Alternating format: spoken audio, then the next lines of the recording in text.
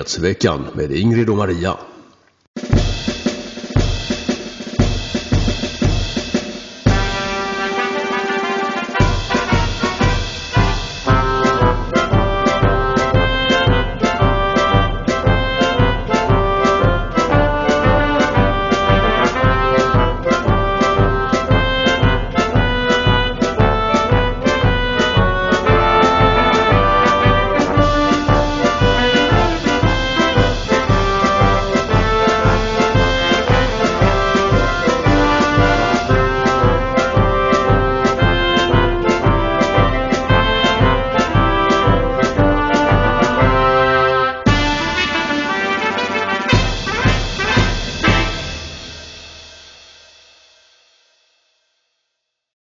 Men god dag allesammans och hjärtligt välkomna till del 1 av Nyårskrönikan 2021. Jag heter Ingrid Karlqvist. Med mig som vanligt min kära vän och kollega Maria Selander. Och som vår bisittare idag är vi mycket glada att säga välkommen till Lennart Matikainen. Hej på er tjej, vad kul att få vara med er här på Nyårskrönikan. ja men det är jätteroligt. Vi var lite inne på att vi skulle försöka ha en kvinna med i år, för vi har bara haft män tidigare. Men nej, vi vill ha Lennart, så det fick bli det i alla fall. Och för övrigt är vi ju ändå 2-1 i könskriget här. Ja, jag känner mig klart i underlägen. Jag kan anta en liten feminin roll här och sätta på mig en peruk, så kommer vi kunna köra i alla fall. Du kan identifiera dig som kvinna, Lennart. Ja. Då är det jämställt, för då är det 100% kvinnor.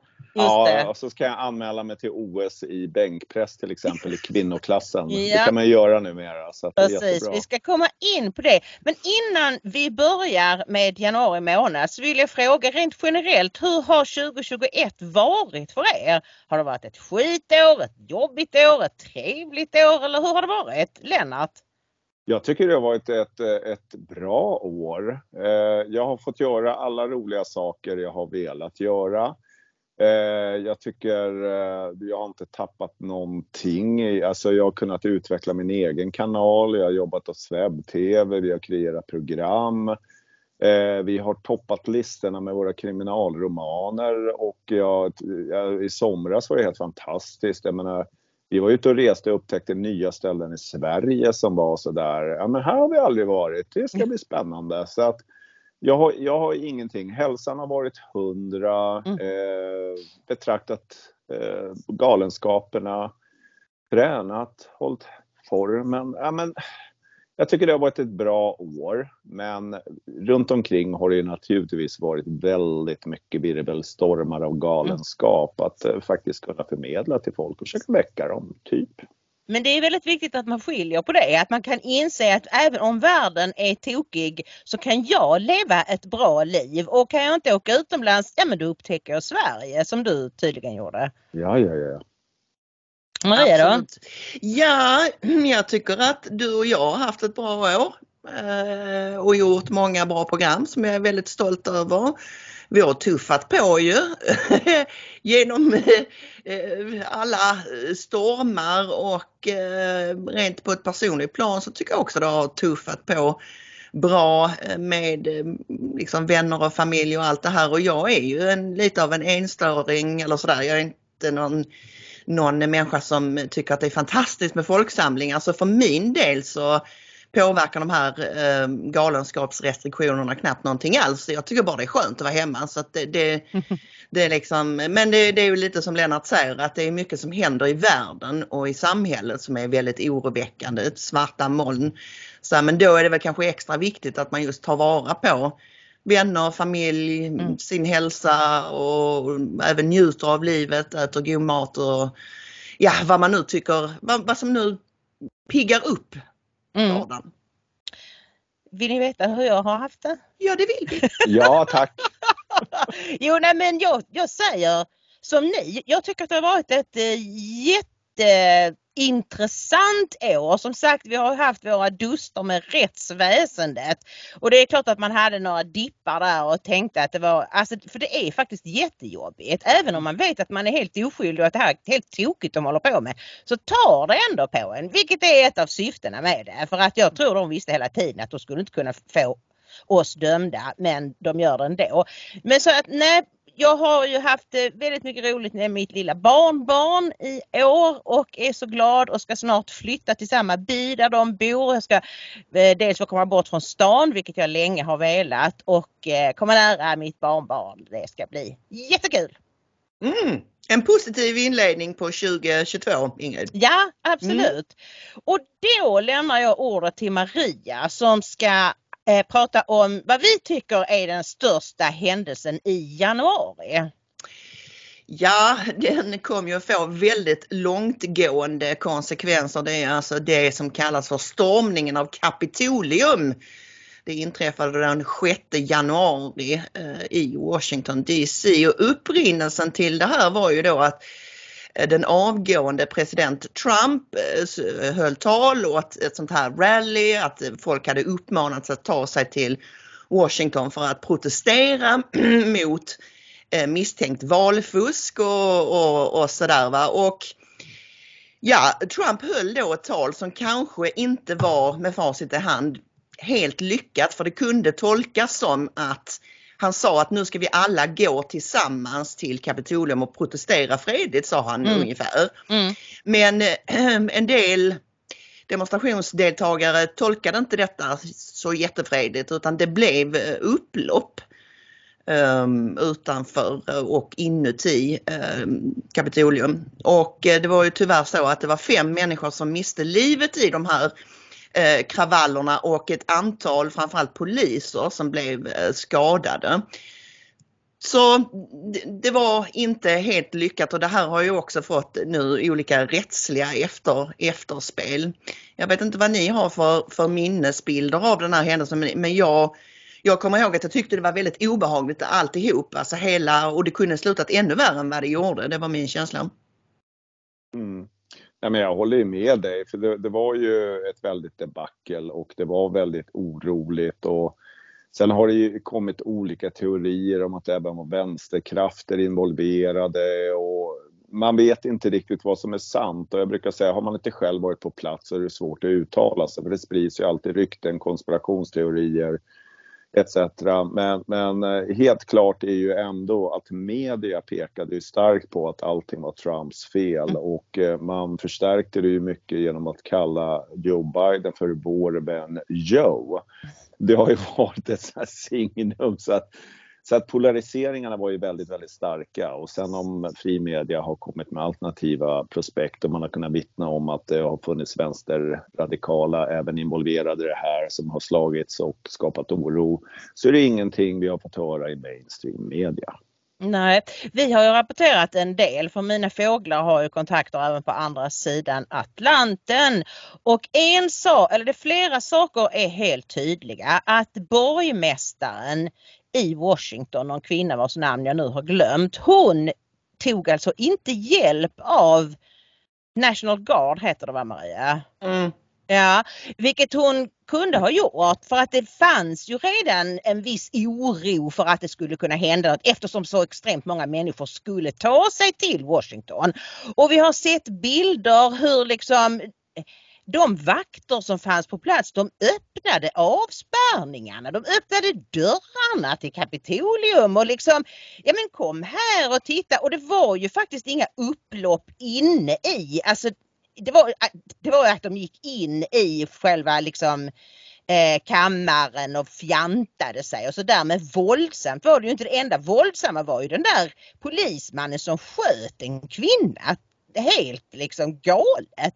Så att jag tror ju nog att det var mycket av detta som var planerat. Att man kunde lista ut att okej, det kommer jättemycket folk. Om vi ser till att det inte finns så mycket poliser och inte så mycket vakter, så kommer några att gå in, och då har vi Trump för sista gången liksom. Absolut, det finns mycket som pekar i den riktningen på att det var iscensatt på några som ville liksom svartmåla Trump, men jag vidhåller ändå att han kunde kanske ha agerat lite annorlunda än vad han gjorde. Trump är ju inte heller perfekt. Nej. Och just nu är det ju som så att ett särskilt kongressutskott försöker utreda vad som egentligen hände, eller försöker de mörklägga det. Ja. Det vet man inte, men det är ett kongressutskott som håller på med det här nu. Och nu så har man Trumps stabschef Mark Meadows på kroken. Han har inte varit så sugen på att vittna tidigare, men det verkar som att de kommer tvinga honom att göra det nu, och det har lämnats in en del material och sådär i form av sms och mail och så, och bland det mer anmärkningsvärda där är att presidentens son Don Jr. ska ha smsat desperat till Meadows och sökt få honom att i sin tur påverka Donald Trump för att försöka lugna ner situationen. Det tog ju alldeles för lång tid innan han sa någonting, som att gå därifrån nu och lugna ner er och sådär.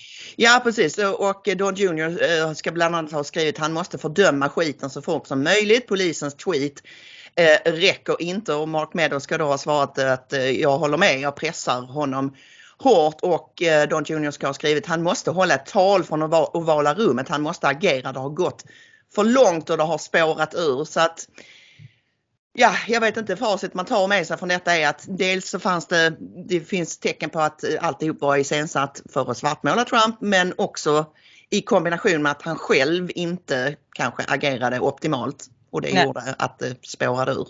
Ja, jag vill bara tipsa också om att jag har faktiskt äntligen hittat en länk till Tucker Carlsons dokumentär i 3 delar, tror jag den är, Patriot Purge.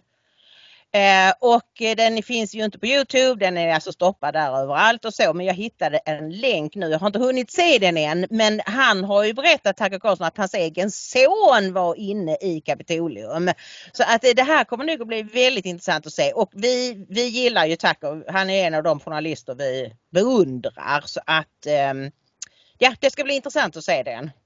Absolut. Jaha Ingrid, februari, det är din månad. Ja, det är det. Och bland det som hände då som vi pratade om, så tyckte jag att jag vill prata lite mer om det här med damidrottens död. I februari så fick alltså den kvinnliga kampsportaren Fallon Fox utnämningen som historiens modigaste idrottare. Alltså det är ju det är så up your face. Detta är alltså en man som påstår sig vara transsexuell och har halvt om halvt slagit ihjäl flera kvinnliga motståndare och kallas modig. Lennart, du som är lite så sportig. Vad säger du om detta? Ja, men det här är totalt vansinne, och jag förstår inte där man pratar om feminismen om man ska lyfta kvinnor, men det finns ju ingen kvinna som kan gå över i herridrott och bli framgångsrik. Och nu senast hade vi någon simmare som identifierade sig som kvinna och vann väl med 36 meter före de andra nummer 2 då. Och jag menar, det är ju så att vi hormonellt, vi män, föds med stora, alltså vi utvecklar det här hormonella systemet, testosteron, muskelutveckling och så vidare. Och det spelar ingen roll om du då försöker bli transa eller göra om dig, så kommer du muskulärt och fysiskt vara starkare än en kvinna. Och jag menar, det bevisas ju genom att inga kvinnor som sagt var går över och blir tävlande i manlig idrott. Så att jag förstår inte det här totala genusförfallet inom idrotten. Jag tycker det är en skam, och det är att skända kvinnliga idrottare som kämpar med sina medfödda förutsättningar. De kommer inte ha en chans i det här förstås. Och det ser vi nu framförallt i USA, där den här genusgalenskapen har slagit ut i full blom under Biden-administrationen. Det ska då vara diskriminerande på något sätt att inte låta män som identifierar sig som kvinnor tävla mot kvinnor. Och observera då att vad jag begriper, du får rätta mig om jag har fel Ingrid, men vad jag begriper så är det så att man behöver inte ens ta några hormoner eller byta operera någonting eller så, utan det räcker att du identifierar dig som kvinna. Nej, det är nog lite olika, men jag tror att i de flesta sporter så måste du nog visa att du har minskat ditt testosteron. Alltså det finns en gräns, du måste under den gränsen. Men även om du går under den gränsen så har du såklart mer testosteron än de flesta kvinnor har. Och dina stora nävar blir inte mindre. Och som Lennart är inne på, muskelmassan och allt det här, det försvinner ju inte. Du krymper ju inte 15 centimeter för att du plötsligt har mindre testosteron. Det är helt vansinnigt och jag fattar det inte riktigt som vi har pratat. Alltså feminismen har ju gått över styr, men hur kunde en så liten grupp som de transsexuella alltså tvinga på sina vansinnesföreställningar på alltså på hela kvinnorörelsen, feministrörelsen. Hur sjutton gick det till? Ja, det är ett under. Ja, alltså men är det inte genom så som vänstern ofta opererar, att genom skrämsel, hot, taktik, alltså kolla på vad som har hänt med J.K. Rowling, författarinnan. Hon gick ju ut och sa att jag tycker inte att män ska få dela omklädningsrum med kvinnor, och en biologisk kvinna är en biologisk kvinna och man är en biologisk man och sådär. Det räckte för att hon skulle bli förklarad persona non grata och fullständigt utkastad, utfryst i kylan. Nu är hon mångmiljardär så hon klarar sig säkert ändå, men vem vågar protestera under de förutsättningarna när man riskerar att fullständigt, dels rena fysiska hot, men just den här sociala utfrysningen. Till slut blir det ju att ingen vågar säga någonting fastän... Jag vet, men det är så konstigt ändå, för att alltså, det här märks ju väldigt tydligt framförallt bland unga kvinnor på liksom, ja, alltså de som är alltså kommande stjärnor. Den här simmaren som du nämnde här, Lia Thomas, som heter Will Thomas innan tror jag det var, har då fullständigt krossat inte bara skolans rekord utan de nationella rekorden i flera olika simtävlingar. De här tjejerna som du säger 36 meter efter. Hur känns det att hoppa i och veta att du kan som bäst bli tvåa, fullständigt förnedrad? Och jag vet att de håller på med sin intersektionalitet och det finns en trappa om vem det är mest synd om och så. Alltså vanliga tjejer är det väl inte sådär jättesynd om. Men alltså jag menar på riktigt, de kommer att förstöra, utplåna damidrotten om inte detta får ett slut. Ja, en annan del här i Stockholm hörde jag bara en kvinna berätta att hon var på gym här i Stockholm vid Odenplan och var i damernas omklädningsrum som de tydligen har gjort om till någon sån här transsexuellt omklädningsrum. Så att det kom in en man som just då den dagen tyckte att det var skönt att titta på kvinnokroppar och identifiera sig som kvinna. Men det är ju inga kvinnor som går in i herrarnas omklädningsrum för att de identifierar sig som män. För där blir, alltså... Och jag fattar inte vad feministerna som de kallas, de hyllar en massa märkliga manliga debacle, men de står ju inte upp för kvinnorna någonstans, utan de låter det här bara förfalla och kallar det för någon sån här genustrams. Alltså jag begriper inte, det är totalt snedvridet. Nej, och då är det som du var inne på tidigare, Lennart, också det här att det här kommer att förstöra alla idrotter, därför att det kommer att bli som när folk dopade sig som mest intensivt under 80-talet. Alla de rekorden är ju dopingrekord inom friidrotten. Ingen kommer någonsin komma i närheten av det. Egentligen borde man bara stryka alla de rekorden, därför att det är omöjligt att springa så snabbt eller hoppa så långt eller vad det nu är utan att vara tungt dopad. Och där är vi nu, men här är ju de män som är naturligt dopade så att säga, för de har ju testosteronnivåer, precis som ni var inne på, helt naturligt, som är högre än kvinnor. Men jag tänkte på en annan grej, Lennart, apropå den här Fallon Fox och kampsport. Hon har ju redan, den har ju redan nästan slagit ihjäl en kvinna. Vad ser du för risker rent fysiskt med att liksom släppa in en man och en kvinna i en sån här MMA-bur? Nej, men det blir ju dödliga konsekvenser. För att jag menar, en man kan ju kanske ha 50% hårdare slag än en kvinna. Och man kan ju säga att kvinnan är ju bräckligare också för att motta det våldet. Och jag menar, att vi kommer att få se dödliga konsekvenser råder ju ingen tvekan om. Att det inte redan har hänt, ja det är väl tur. Men får det fortsätta så kommer vi ha döda i ringen. Ja, det är helt fruktansvärt.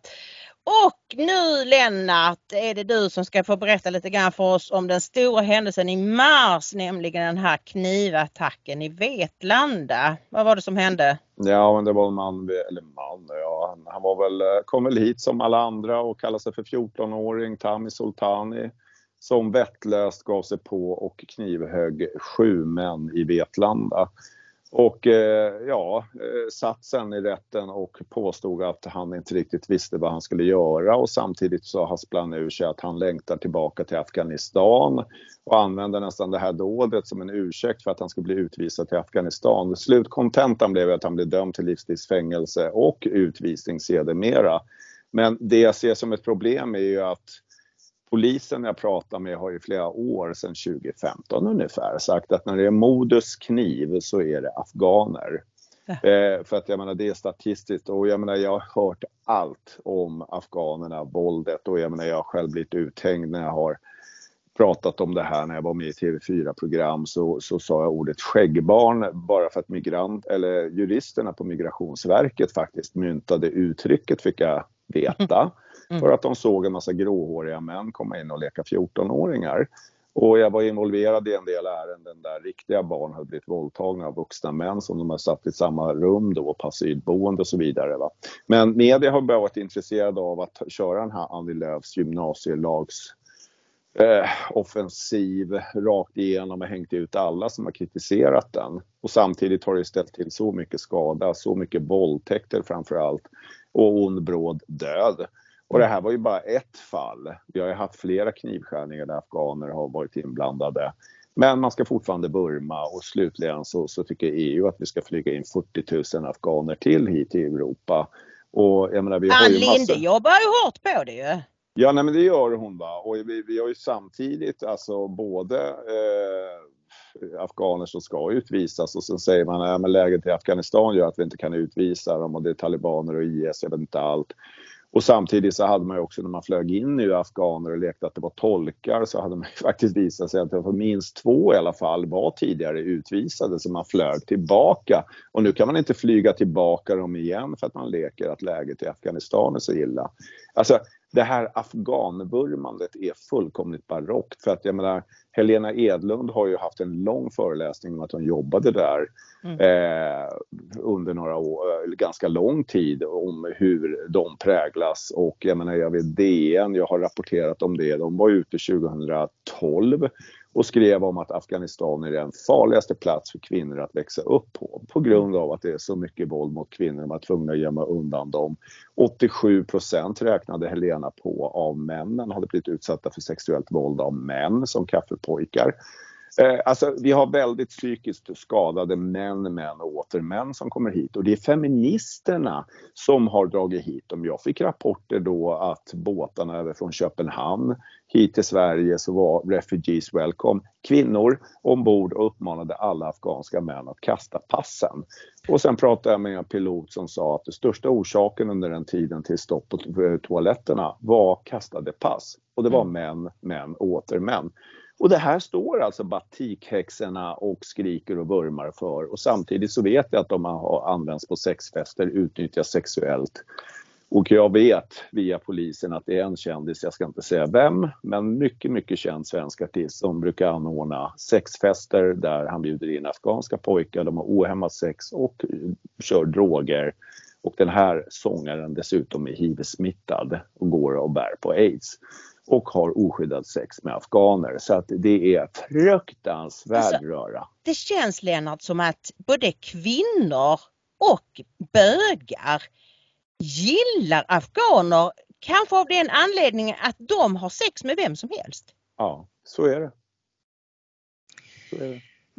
Men om vi ska se ett lite vidare perspektiv här Lennart, om du ska liksom sia lite eller spekulera lite kring tror du att alltså på ett samhällsplan kan väl inte det vara drivkraften kring att ta hit liksom hundratusentals afghaner att alla svenskar vill ha sex med afghaner. Det måste vara någonting annat.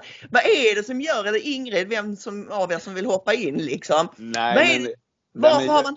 Ja, nej, men överlag så ser jag ju, liksom, jag tror ju på det här med söndra och härska, att man har sjösatt det, och jag tar hit män som är i stridbar ålder, och jag menar 50% av de afghanska männen vet man ju kommer från Iran, de har aldrig varit och satt sin fot i Afghanistan, de har familjer där, de tar hit sina familjer, och det visar sig att ensamkommande barn visar sig ha både fru och egna barn. Jag menar, på samma asylboende upptäcktes det ju en man som sa han var barn. Han hade ju sin 12-åriga son där. Var han bara 4 när han fick det här sonen? Alltså det är så här obegripliga grejer.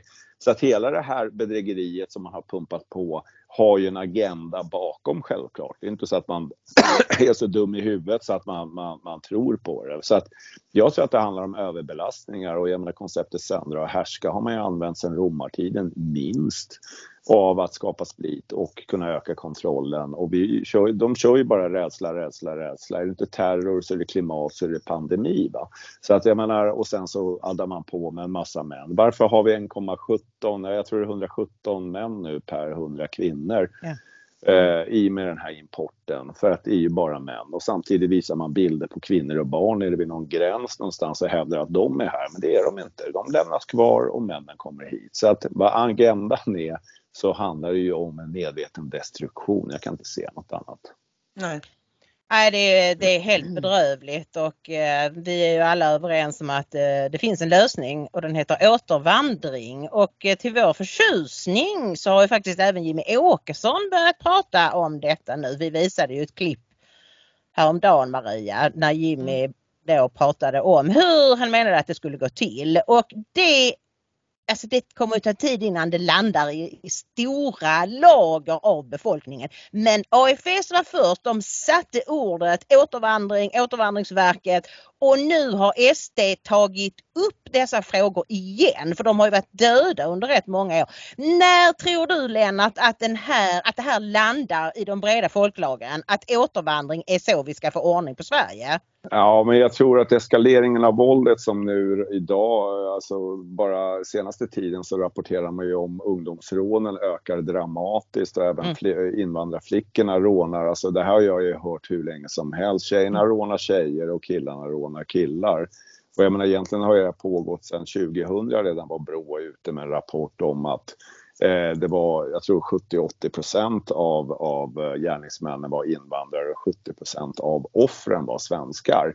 Så att det har ju pågått i decennier, men jag tror att vi lever i en tid också där liksom ballongen håller på att spricka, och ballonger spricker ganska snart. Så jag har en ganska god känsla för det här, för att nu inser man att hoppborgar, pizza och allvarssamtal inte riktigt funkar för att lösa kriminaliteten. Så att jag tror att det handlar ju om att folket vaknar, och nu är det så många som utsätts. Så jag menar, klockrån på Östermalm, och folk blir rånade i hemmen av falska bud och poliser, jag vet inte allt. Det gör ju att folk drabbas i de rika områdena, och det är ju ofta de som behöver drabbas för att det ska vakna. Så att jag tror att 2022 kan faktiskt bli vändningens år, och jag tror att lite mer pisk så tror jag att folk vaknar.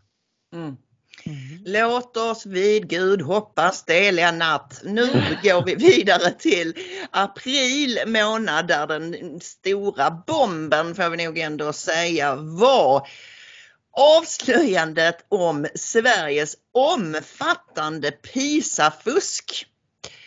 Ja, vad var det då som hade hänt? Ja, för det första så var det ju den väldigt ettrige journalisten Ludde Hellberg som grävde fram det här. Att Sverige hade undantagit en jäkla massa elever från deltagande i PISA-studien för att snygga till siffrorna.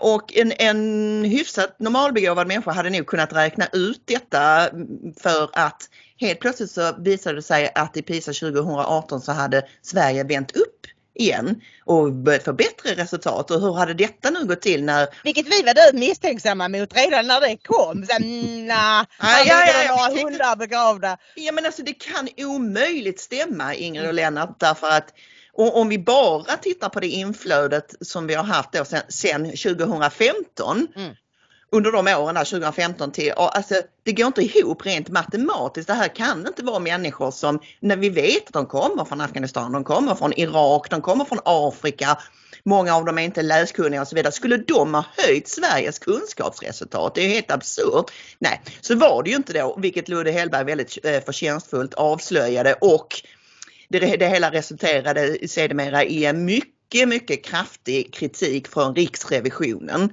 som bekräftade allt det här som Ludde hade grävt fram.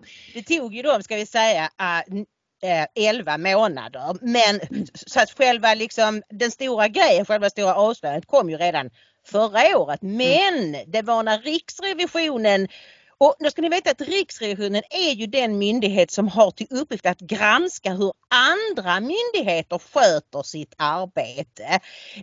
Och när de då bekräftar att allt det som Ludde Hellberg hade avslöjat och till och med mer fick de fram när de gjorde det, då blev det ju som en rejäl bomb.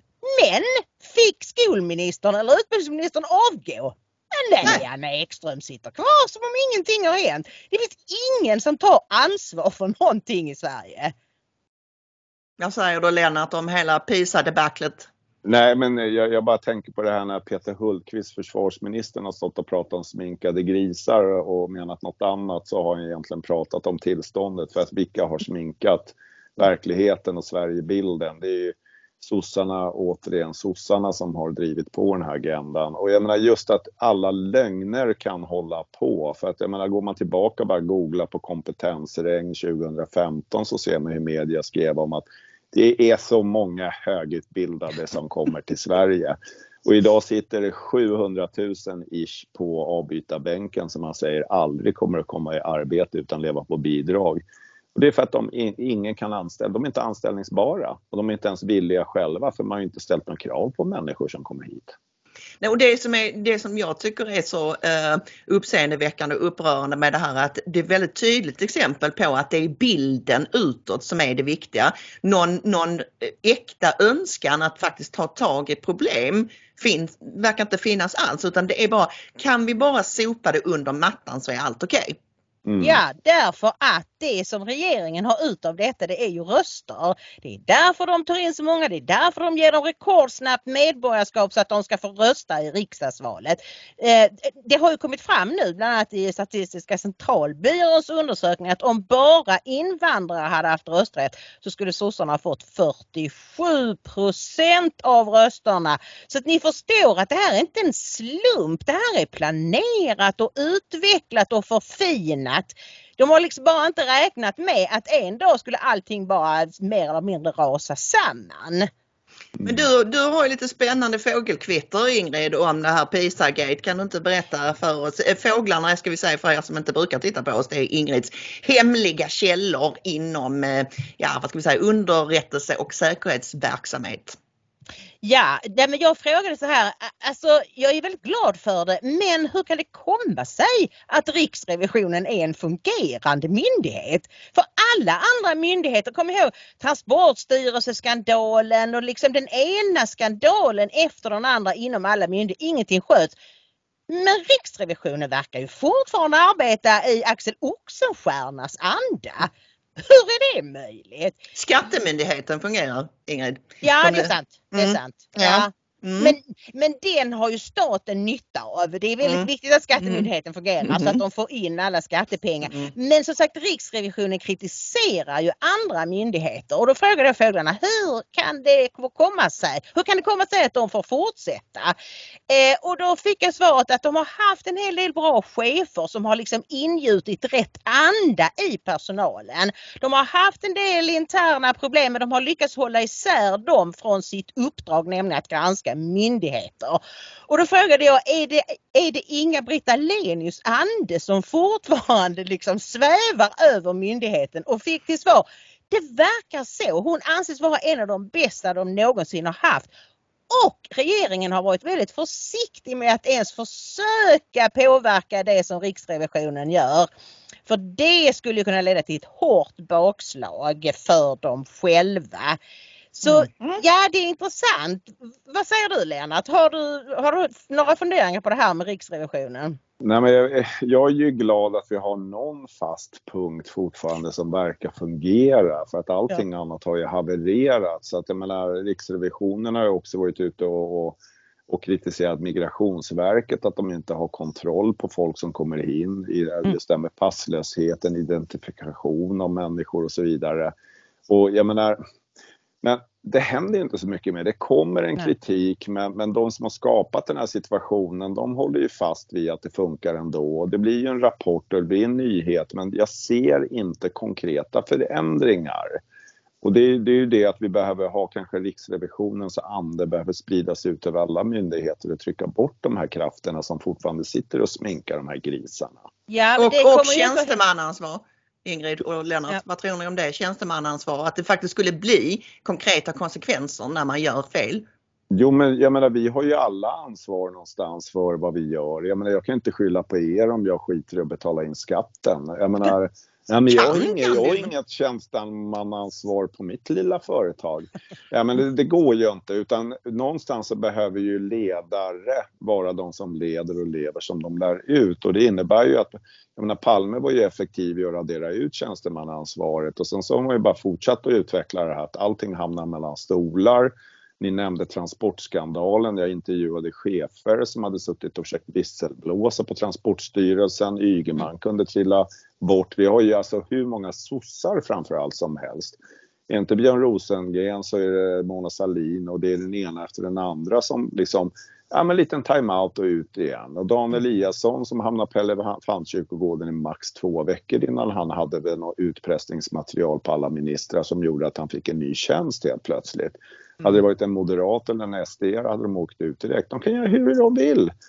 Och det är så länge folk accepterar det. Jag menar, det är som Martin Luther King sa, den största faran är inte den mörka kraften utan den stora tystnaden. Så att jag behöver dela ut megafonet till svenska folket. Ja, nej men alltså därför är det ju viktigare än någonsin att vi får en annan regering nästa år. Men det måste också vara att de har, inte som de tidigare gånger de har suttit, att de bara har fortsatt sossarnas sätt att styra landet, utan de måste verkligen gå in för att röka ut allt det som har gått snett. Ja, kanske inte allt, men alltså man får ju börja någonstans. Men ser du, Maria, något tecken på att Moderaterna, Kristdemokraterna och Sverigedemokraterna förstår detta? Att det handlar liksom inte bara om vilka politiker och ministrar som sitter där, utan det handlar om hur myndigheterna styrs och vilka chefer som tillåts att sätta agendan. Jag tror att Sverigedemokraterna förstår det och de har ju gjort vissa sådär lite halvlama utspel i den riktningen. Jimmie Åkesson pratade i något tal om att när vi kommer till makten ska vi gå in och strimla alla dokument och vi ska slänga ut alla trötthögar som sitter överallt och så vidare. Men varje gång de gör det så blir det ju ett jäkla liv i mainstream media om att titta, SD är odemokratiska, de vill flytta på tjänstemän och de vill lägga ner public service och de vill att det ska bli som Kina eller Ungern eller du vet så här. Så det är en ganska det är en svår balansgång tror jag för Jimmie Åkesson att jag tror att han förstår det, men han måste ändå vara försiktig med hur han uttrycker sig för det används blixtsnabbt emot honom så fort han försöker säga något i den riktningen, så det är svårt. Och Lennart, förstår Kristersson och Bush det här? Kommer de att vilja göra någonting åt det? Nej, Kristersson är fortfarande har ett koppel på sig. Reinfeldt stod fortfarande och styr och Reinfeldt stod här höll sitt tal öppna hjärtan. Jag träffade Kristersson. Vi bjöd in Ingvar Nilsson redan 1999 att berätta för Kristersson på Nalen för att de inte gjorde något om utanförskap och sånt. Och jag har ju sett det här sedan 80-talet. Och Kristersson var ju, trots att han fick siffrorna 23 miljoner kostar varje kriminell. Det sades redan 99. Jag bara reflekterar för häromdagen var Ingvar Nilsson ute igen och man skrev om att det kostar 23 miljoner per kriminell i samhället. Och jag bara säger, det var 22 år sedan som vi försökte nå Kristersson som satt som statsborgarråd här och han sket fullständigt i det. Han satt helt ointresserad att lyssna på det här. För Ingvar Nilsson sa då att om man inte kan liksom prata om våldet och hur det är utsatta så får vi prata pengar, och inte ens när han pratar pengar och vilka kostnader det är och hur lite man kan satsa. Alltså hur lite det kostar att lyfta människor och elever. Han räknade på att två personer slås ut i varje klass ungefär och blir kriminella. Och det kostar, om de lever hela livet, 70 miljoner. Men de dödar ju varandra så det brukar vara ett genomsnitt på 23 miljoner. Så att liksom, Om man sitter och repeterar samma saker så här 22 år efteråt, gör nyheter av någonting som jag redan såg 99 och liksom var involverad i 99. Kristersson, jag litar inte på honom ett dugg. Och han sitter bara och håller på. Ena dagen kan han väl samarbeta med SD och nästa dag tar han avstånd. De ska inte få några minister. Det är bara massa bullshit. För han är också egentligen bara puppet on a string. Tyvärr. Så är det. Ja, då går vi över till maj. Och Nej, det gör vi min själ inte. Nu ska vi säga någonting om att du och jag blev frikända. Ja. Förlåt. Det försökte du smita ifrån. Ja, Ingrid. Vår kriminella karriär fick ju ett abrupt slut den 26 april 2021 när hovrätten över Skåne och Blekinge kom med sin friande dom i HMF-målet mot Ingrid och Maria. Vad handlade det här om, Ingrid? Kortfattat för de som inte har hängt med. Det handlade om att vi hade publicerat en artikel skriven av en annan människa som var flitig kund på apoteket och dessutom hade satt sig in i islam och skrev då en artikel. Vad skulle hända om det blir en stor kollaps av samhället? Kan vi lita på att de muslimer, för det är väldigt många muslimer som jobbar på apotek, det har nog alla sett. Och varför gör de det? Och så skrev hon att jag blir lite orolig för att de har ju som en plikt att sätta sina egna före oss otrogna. Hur skulle det bli och så? I en krissituation, det var ju ett hypotetiskt scenario. I en samhällskollaps. Absolut, ja. Det var inte så att de varje dag skulle göra detta. Nej. Och det är klart att det är lite edgy, alltså att det är kontroversiellt, men det har vi aldrig väjt undan för, utan jag menar, det här är en människa som aldrig skulle ha fått in den artikel i DN eller Sydsvenskan eller någonting, så vi ville ge henne denna rösten. Och då var det någon annan, en helt vanlig hen, en svensk hen, som polisanmälde denna artikel för att det var så fruktansvärt för muslimer. Det var så kränkande för dem. Det var inga muslimer som hörde av sig till oss och uppfattade sig som kränkta. I kommentarsfältet var det några. Men där var det liksom 50-50. Antingen tyckte man det var jättebra att vi hade skrivit den och det var modigt, eller så var vi färdiga för sinnessjukhus som publicerade någonting sånt här. Och det var så, men eftersom då det var du och jag som spred artikeln genom att publicera den på vår hemsida, så var det vi som blev anklagade och åtalade för hets mot folkgrupp. Och så friades vi i tingsrätten och i april var det uppe i hovrätten i Malmö och den 26 kom då slutligen den friande domen. Det visste vi inte helt säkert då, för de hade ju 4 veckor på sig att överklaga till högsta domstolen. Så det gick 4 veckor innan vi kunde pusta ut helt och hållet. Ja. Och det gjorde vi verkligen. Det var fruktansvärt jobbigt hela den här processen, även om vi givetvis trodde att vi hade rätten på vår sida och sådär. Vi tvivlade ju liksom inte på det, men svenska domstolar dömer lite konstigt ibland. Men vi var smarta och skaffade varsin superslipad advokat och jobbade stenhårt på vårt försvar.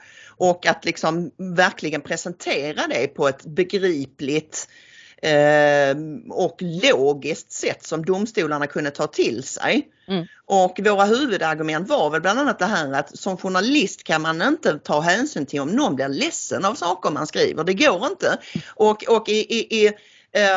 alltså all journalistik värd namnet kommer att göra någon upprörd i något led. Det är liksom det som är hela ligger i sakens natur. Och när jag vittnade i tingsrätten så sa jag att ett program som Uppdrag granskning skulle vara fullständigt omöjligt om redaktionen skulle sitta och fundera på om någon eventuellt kunde bli ledsen av det de gör. Det går inte.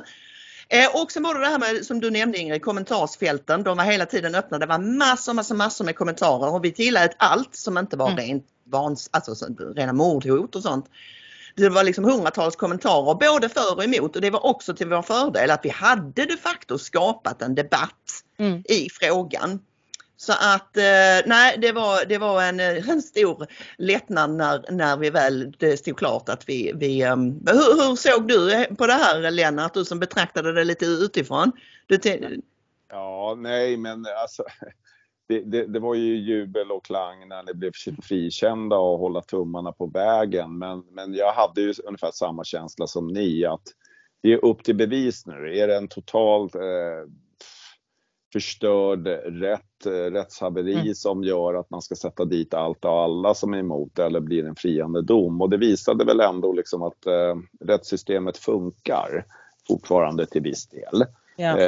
Så att det var glädjande, absolut. Ja, det var det. Och jag vill bara säga snabbt också att det var ju i princip inga mainstream-medier som uppmärksammade den här rättegången. Bara lokala Sveriges Television, Helsingborg. Och det är ju konstigt kan man säga, eftersom det här påverkar, en fällande dom för oss skulle ha påverkat all journalistik i Sverige i framtiden. Och som jag sa till Fria Tider, det är att visserligen, alltså den här domen är viktig för alla journalister i Sverige. Visserligen är det inte många av dem som granskar islam kritiskt, men den dagen kan komma och då ska det givetvis inte finnas en dom som gör kritisk granskning omöjlig. Mycket väl talat, Ingrid. Och vi ska tillfoga det också att det blir inga fler HMF-rättegångar mot Ingrid och Maria, för nu är jag ansvarig utgivare för ingridochmaria.se, så vi har utgivningsbevis, och vill de dra oss inför rätta igen så blir det tryckfrihetsmål med jury nästa gång. Ja. Så det är så. Bra där. Ja. Nu får jag gå över på maj då. Ja, nu får du göra det. Och då är det så att det hände inte så här jättestora saker, men jag fastnade för en grej. Vi hade en rubrik under maj som hette Svamlis, det är alltså Stefan Löfven, Svamlis sista strid. Och då tänkte jag, vad var det för något? Jo, då var det en agendadebatt där han var fullständigt hopplös, alltså mer än vanligt, och jag kände att det var lite profetiska där, för det gick ju inte mer än ett par månader och så aviserade han sin avgång. Ja, vi är ju lite småprofetiska ibland, tycker vi själva, och det här epitetet svamlis, det har han ju haft ett tag, va? Svammelman. Men vi tyckte oss liksom redan då börja märka att nu var han så trött så att han kunde inte ens, hans medarbetare försåg ju honom med talking points som han upprepade, och det var ju därför det blev så tokigt mot Jimmy Åkesson när Jimmy Åkesson pratade om våldtäkter och Löfven började prata om LAS. Det var ju för att Löfvens medarbetare hade sagt att vad han än säger så försök att komma in på LAS och att det är minsann, det är dåligt för kvinnor och sådär, va? Men på slutet där så började han framstod som så extremt trött så han kunde inte ens hålla de här punkterna i huvudet. Och det blev allt mer kok. Jag vet inte, vad var ditt intryck, Lennart, av vår avgångne landsfader och hans sista period på sin post? Nej, men jag har ju alltid kritiserat Löfven. Jag menar, han har ju stått och svamlat om det mest konstiga saker och projicerat ut ansvaret på alla andra. Och jag menar, det var någon gång som de uppmanade att han skulle försöka hålla något direkt samtal, men det klarar han inte av, för han måste ju ha ett manus, så att han spelade in det i förväg istället. Och det var många, som kommer jag ihåg där, som reflekterade över att han såg så trött och energilös ut. Och just den här, när han slog över till LAS, jag kommer ihåg Jimmy Åkesson började bara skratta, för det var så patetiskt. Så att jag menar, svammelman. Och jag mest förvånad är ju över att folk fortfarande, många, så här, han var en fantastisk statsminister.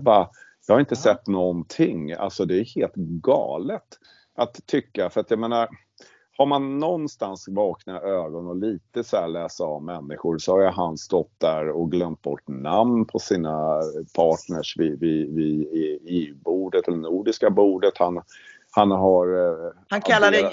Ja, visst kallar han John Kerry för Secretary Kennedy på någon middag i USA. Sen sa han, vi är inte fulla än, men man fick ju definitivt intryck av att det var precis vad de var. Ja, förlåt Lennart. Ja, nej, men det finns ju också massor med klipp uppe på YouTube, så här, hans största tabbar när han står där och adderar ihop 20, 30, 70, 40, blir 100.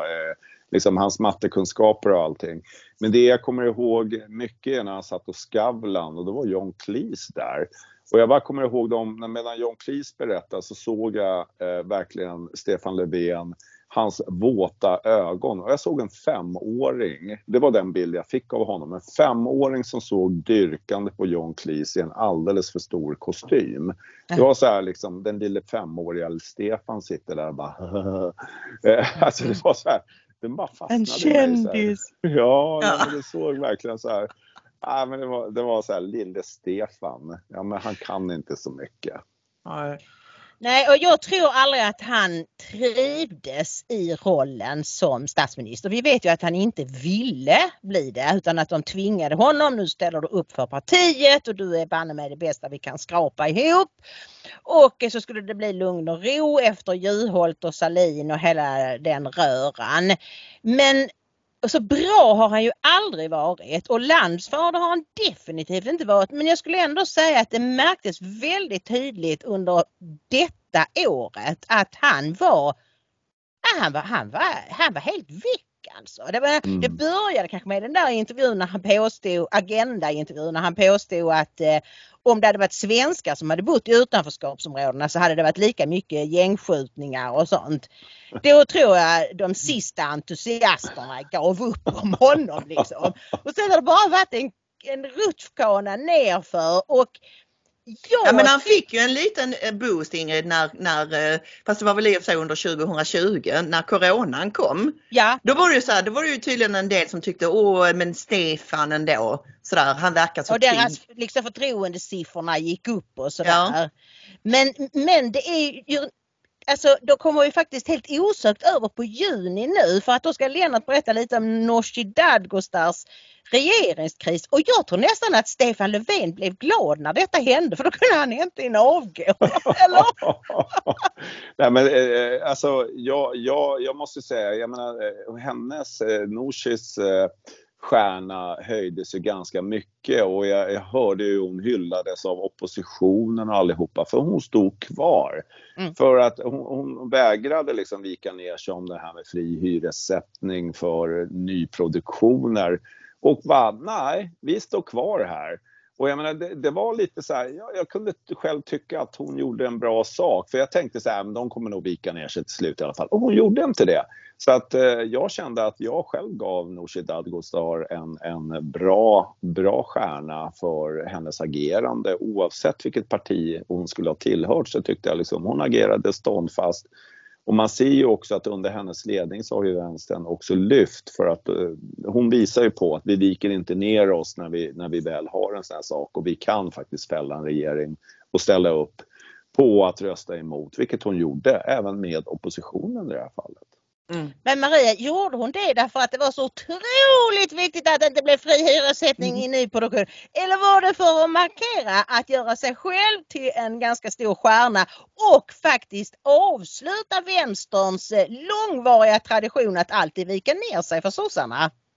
Alltså jag är helt övertygad om att hon gjorde detta för att stärka sitt eget varumärke och även stärka vänsterpartiet som ett riktigt vänsteralternativ. Alltså att säga till alla bittra sossar, hej, kom över hit istället. Och du och jag har ju pratat en del i podden om det som hände i Grekland för ett antal år sedan, som kallas för passokifiering, när det grekiska socialdemokratin bara fullständigt sjönk ihop som en soufflé från svenska siffror.